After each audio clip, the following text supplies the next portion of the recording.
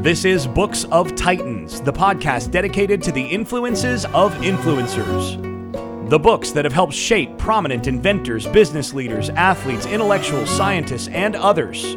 We'll talk about what makes these books such classics and at least attempt to have an intelligent discussion about what makes them so important and influential. Hello, this is Eric Rostad coming to you right outside of Nashville, Tennessee. Today I'm going to cover the book How to Lead When You're Not in Charge, Leveraging Influence When You Lack Authority by Clay Scroggins.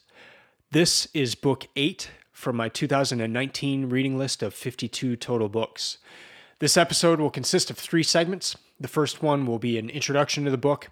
The second will cover the common misconception that Clay exposes, and as well as a few other key takeaways. And the third segment is the one thing that I always hope to remember from this book, and I hope you always remember as well. So on to segment 1. Clay Scroggins, he's the author. He's also the lead pastor of North Point Community Church in Atlanta, Georgia. That church was started by Andy Stanley, so Clay is the lead pastor, but he has always been under Andy Stanley, and so that's where a lot of the lessons from this book come, how to lead when you're not in charge. Clay has always reported to Andy and always kind of looked up to him. So that comes through. Andy Stanley did the foreword for the book, so it's kind of neat. And I'll even highlight one thing that Andy said in the foreword towards the end of this episode that was pretty neat. Someone asked me if this was is a religious book, and they asked me that on Twitter after I posted that I had put a review up on the book, and he said, many Amazon reviews comment that it is religious-based. And so the way I responded to that, I said, yes, the author is a Christian pastor, but I think you'd enjoy it, whether you're into that or not, because it is a very countercultural book with countercultural advice. And I find the best books to be those that put forward ideas opposite of what is generally accepted wisdom, and this book does that. Clay Scroggins, the author, also wrote back to that thread, and he said, I am a pastor, but I think you'd find it helpful. And if you don't, let's MMA it for a money-back return. Seriously, I would love to know what you think. And the MMA reference, the person that wrote practices MMA, which is mixed martial arts. And so Clay made a funny there, saying that he would fight him if he didn't like the book. Kind of exposes Clay's sense of humor, which is throughout the book, which also made it very entertaining. But I wanted to highlight that. If it scares you that the pastor or the author is a pastor, yeah, there's some things in the book. I mean, he quotes scripture throughout. He quotes the Bible throughout the book, but it's also a book filled with very countercultural advice. And I don't know about you, but when I read a book that has advice like that or lessons, those are the books that stand out. I mean, if I read a book and I agree with everything in the book and I've heard those thoughts in other places, the book doesn't really challenge me at all. But if it's putting forth ideas that are not mainstream, that have an edge to them, those are the books that really stick out, because I then have to say, okay, do I believe what this guy is saying or do I not? And that's a good thing if you're reading books, as far as I'm concerned. So I think you'd enjoy it whether you come from that background or not. There's a lot of good lessons in this book. In fact, the only thing I didn't really like about this book is that the author kept referring to his alma mater of Georgia Tech, which is a subpar educational institution.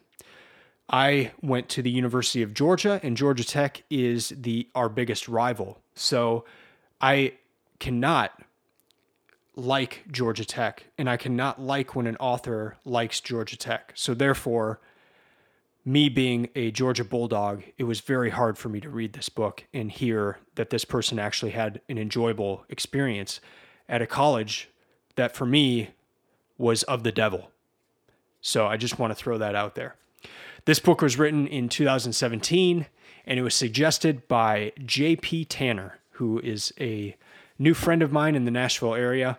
We get together every few weeks over coffee before the sun rises, and we talk about books and life and work, and we've had a great time getting to know each other. He works at Ramsey Solutions, which is where Dave Ramsey, his company, and JP is a graphic artist there. Great designer. And Clay Scroggins, I guess, came and spoke at Ramsey Solutions one time and left some books there. And so there were some left over, and JP got a hold of one and gave it to me. So I'm very thankful for that. He told me about the book late last year, so late 2018, said I should read it. So I added it to my 2019 reading list, and am glad I did so.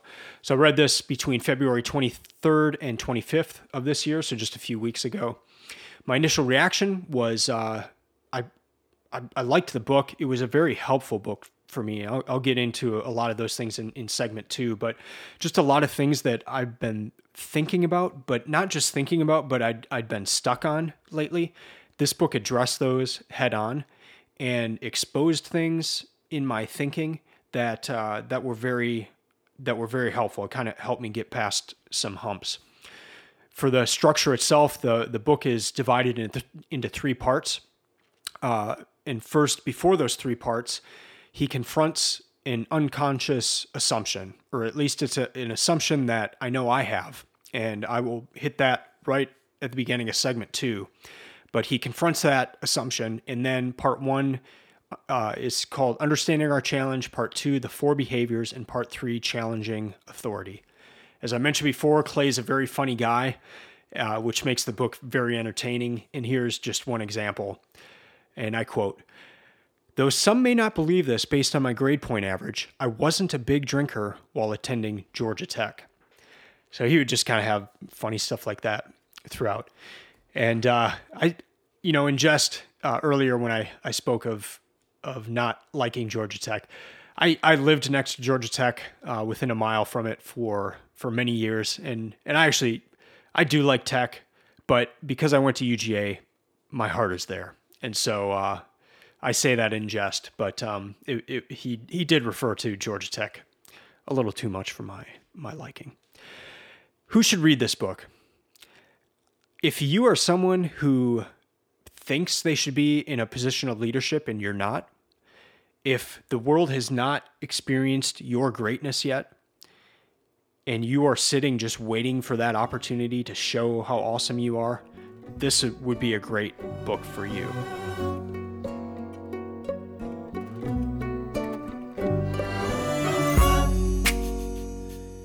If this is your first time listening to the podcast, welcome, and thanks for checking it out.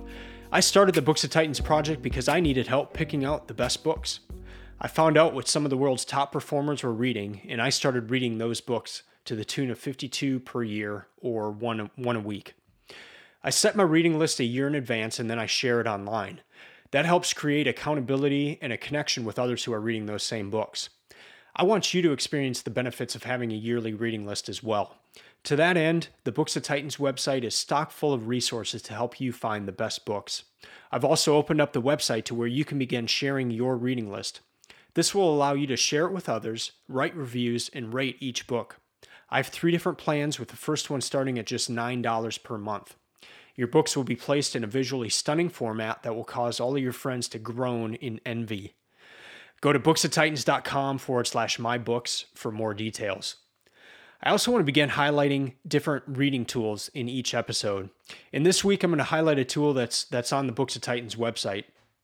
And that tool is the complete list of every single book ever suggested on the Tim Ferriss Show podcast. I know what you're thinking. There's no way that list exists. Well, it does, and it's on the Books of Titans website. Just go to booksoftitans.com/list to see 2,000 plus books that have been suggested, most gifted, and or discussed by guests on the Tim Ferriss Show podcast. It's the only comprehensive list that I'm aware of on the internet, and if you need help picking out some books, you can find out what a ton of different people are reading. So it's a searchable list and great resource for you. So back to the book. Clay starts by confronting a common misconception that I know I have, and my guess is that you probably have this to some degree as well. And here's the misconception. Here's the assumption. that authority and opportunity are tied together. Let me explain by reading a quote from the book. Here's the quote. Life teaches us that the authority to lead and the opportunity to lead are a package deal. When we're given the authority to lead, a title, a uniform, a corner office, then and only then will we have the opportunity to lead. But that's just not true. Man, I am guilty of this. For the past 10 years, I've worked for myself. I don't have any employees under me. I work for myself. And in my mind, once I get into a leadership role, I will have employees under me. Maybe that's in a company, maybe that's with my own company and I start hiring people, but only then will I actually be a leader, because right now I don't have any employees, so I'm not really leading anybody. So I'm always looking ahead. I'm always looking for that opportunity of maybe one day someone will realize how hard I've worked and all that, and then they'll put me in this position, and then I'll finally be a leader. And he said, no, those two things are not tied together. Leadership comes from influence. It does not come from your title. And it reminded me of the quote from Braveheart where Wallace says, men don't follow titles, they follow courage. And that one came to mind. I don't think he quoted that in the book. He should have, but they probably didn't watch Braveheart at Georgia Tech, so he may not have seen that one. But important point, very important point. Leadership is not tied to title. But look around. I mean, that's the assumption we all have. You can't be a leader until you're the CEO position, or you head up this organization, or you're the pastor of the church, or you're this or you're that. So just think about that in your own life. Where are you thinking that you don't have the leadership position you want right now, but if you just had this, then you would be a leader? Where is that for you? Second thing I want to highlight from this book is the personal why. In 2017, one of the books that I enjoyed the most was Start With Why by Simon Sinek. And Clay Scroggins refers to that book and Simon Sinek's TED Talk throughout this book. But I also had trouble with that book. I mean, it was very impactful in understanding how it's important to define your why you do things you do, not just what you do. But I've had this frustration since reading that book 2 years ago that I haven't been able to come up with a personal why, like just one sentence that covers everything in my life of why I do everything I do. And Simon Sinek really puts it forward that you should have one why that covers everything. And you can do different things within that why, but there should be that one why that covers everything. And Clay references this in the book in a very helpful way to me, because I have been struggling with that. So here's what he said. What is your unique purpose in the world? The answer usually doesn't just drop into your lap one day. Rather, you discern it over a lifetime. But it's not something you will sit back and passively discover. You need to spend time wrestling this one to the ground. I've never sensed a personal and specific mission for my life. This is Clay speaking. I've never sensed a personal and specific mission for my life. I only know a few men and women who have a specific and personal purpose or mission statement. For the rest of us, I believe God has revealed enough of his general purposes in this world for us to chew on for the rest of our lives. And boy, that was so helpful to me. That last sentence especially. For the rest of us, I believe God has revealed enough of his general purposes in this world for us to chew on for the rest of our lives. So if you have read Start With Why, or you've heard people talk about that you need to have your why, and it's just been a struggle for you, you haven't been able to do it, here's something that may help you. There's enough general purposes. Maybe you've had enough glimpses in your life to the things that really bring you joy, that you know are part of your why, but you just can't articulate it well. There you go. Maybe there's been enough general purposes revealed. It's very helpful to me. But he doesn't just leave it there. Later on in the book, he balances that statement out with this. We each need to have a personal vision for our own lives, a plan for our futures. Without a personal vision for your life, how do you know what to do with the opportunities that present themselves? And this harkens back to start with why as well. And Simon Sinek said that once a company has defined their why, anyone in the company will know once an opportunity comes up if that is the right thing to do or not. So for instance, he gives the example in Start With Why, he gives the example of Southwest Airlines. And they are the low-cost carrier. So they're going to do everything to cut costs so that they can provide the best price to their customers. So if somebody comes in, a new vendor, and says, you know what, we can provide the greatest meals on your plane, but it will cost $50 more per ticket. Whether you're the janitor or the CEO of Southwest, you know that is not going to fly because your main why is low-cost carrier. And so a $50 more per ticket for better food is not in line with your why. So that's an exaggerated example, but I like that thing of having a vision enough so that you know if an opportunity comes along, you don't have to like think about this opportunity forever. You know if it fits with the vision you have for your life or the why behind your life. So yes, it was nice to hear that I don't have to have this one why, but I should keep striving after trying to define that. And then that could help with opportunities that come forward later on. He goes a little further on, this is page 52 of the hardcover, and he connects this why to our identity. And he says, the clearer you are about who you are, these four things will happen. The more consistent you will be with others. Again, the clearer you are about who you are, the more consistent you will be with others, the more confident you will be about what you do, the less concerned you will be with the opinions of others, and the less confused you will be with your emotions. So just a really neat, I guess, expansion of your personal why that came through in this book and related to leading when you're not in charge. The third thing that I'd like to highlight in this section is that of daily habits. And here's a quote that is from the book, and this is from Tom Watson, a former IBM CEO. Clay Scroggins actually says he wants to get this tattooed somewhere on his body.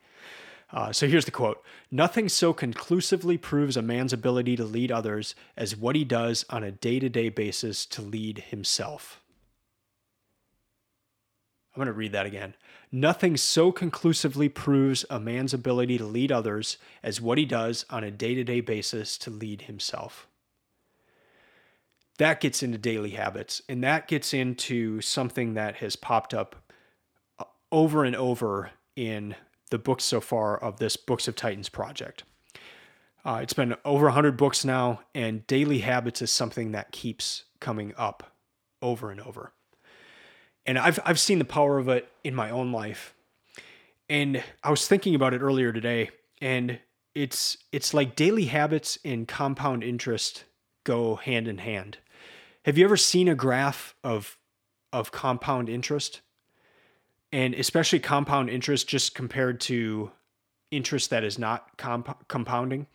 So what compound interest means is if you have $1 in the bank and the interest that you receive is 10%, at the end of that year, you will have $1.10.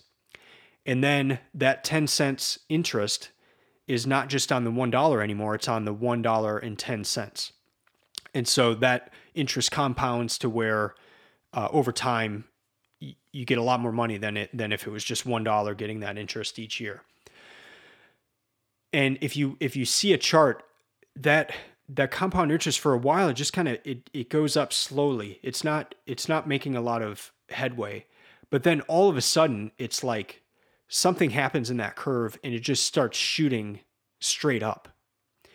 And compound interest is usually referred to in investing. And if you start young And then when you're, 30 years into investing, it's all of a sudden it shoots up, but you've got to put in that time for it to all of a sudden do that. And that's what daily habits do as well. It seems insignificant. The 10% on $1, it seems insignificant, but all of a sudden something snaps and it just goes haywire. And you kind of sit back and wonder, what in the heck just happened? And a lot of what we see about success about others, we see the end product, but we don't see the process that went into that. And the process is the daily habits. The process is the 10,000 hours of deliberate practice. That's what leads to these compound interest, these changes in our lives. Overnight successes are very rare. What more often is the case is people that have done these daily habits and those making a big impact over time. So I loved that quote, and I'll kind of tie it all together in the next segment of how daily habits fits into leading when you're not in charge. But nothing so conclusively proves a man's ability to lead others as what he does on a day-to-day basis to lead himself.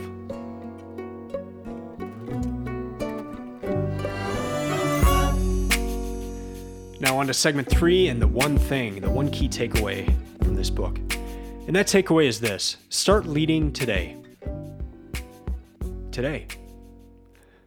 Here's a quote that really, this is the quote that hit me the hardest in the whole book. And it's actually a little longer than a quote. It's a paragraph, but stick with me because this is excellent.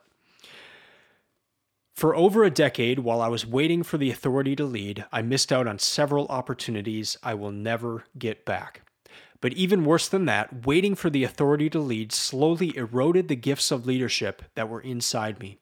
Waiting didn't make me more of a leader, it made me less of a leader.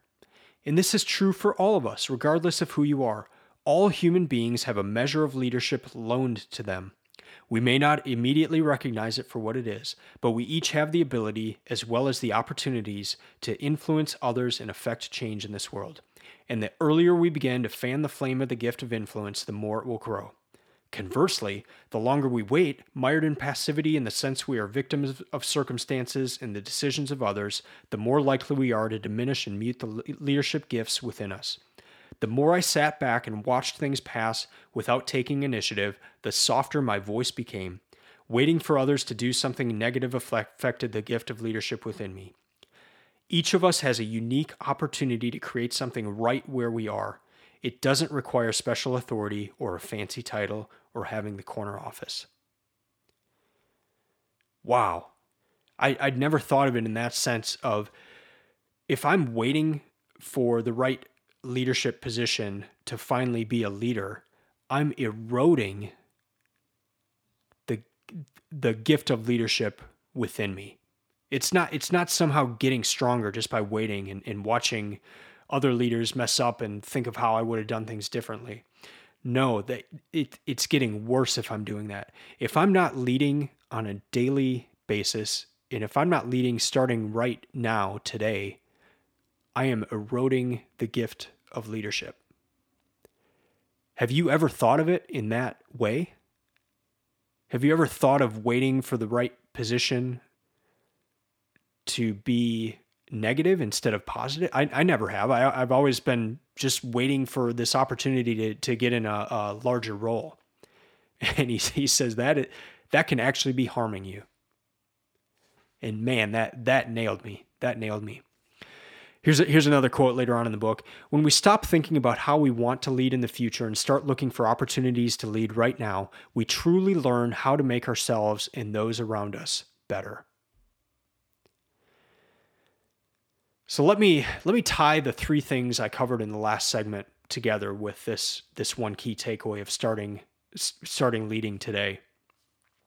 Authority and opportunity are not tied together. So let's forget that. Let's forget that we can only be a leader if we have a position, a corner office, or some title. That is not true. Instead, leadership is based upon influence, and influence is based upon your identity or your why. You need to know who you are and where you're going. Then you need to start leading where you are right now on a daily basis. This is where the daily habits come into play. By doing this, you are going to be building the muscles of leadership, and you'll actually be in a better place to be a leader when the time comes than if you were just kind of sitting around doing your thing, waiting for the world to recognize how great you are. So start leading today. To recap, this was an immensely helpful book. Some books are full of mindset principles and others with more on-the-ground practical application. This book had both. And this was just one of those books that was very good timing for me.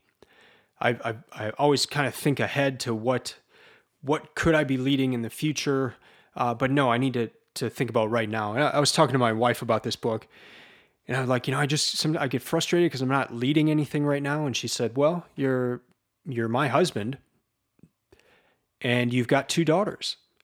So why don't you start there? And it was a good tie-in with this book. Let me leave you with a really amazing quote that came from the foreword of this book that was done by Andy Stanley. Listen to this. Great leaders leverage influence and relationships over title and position.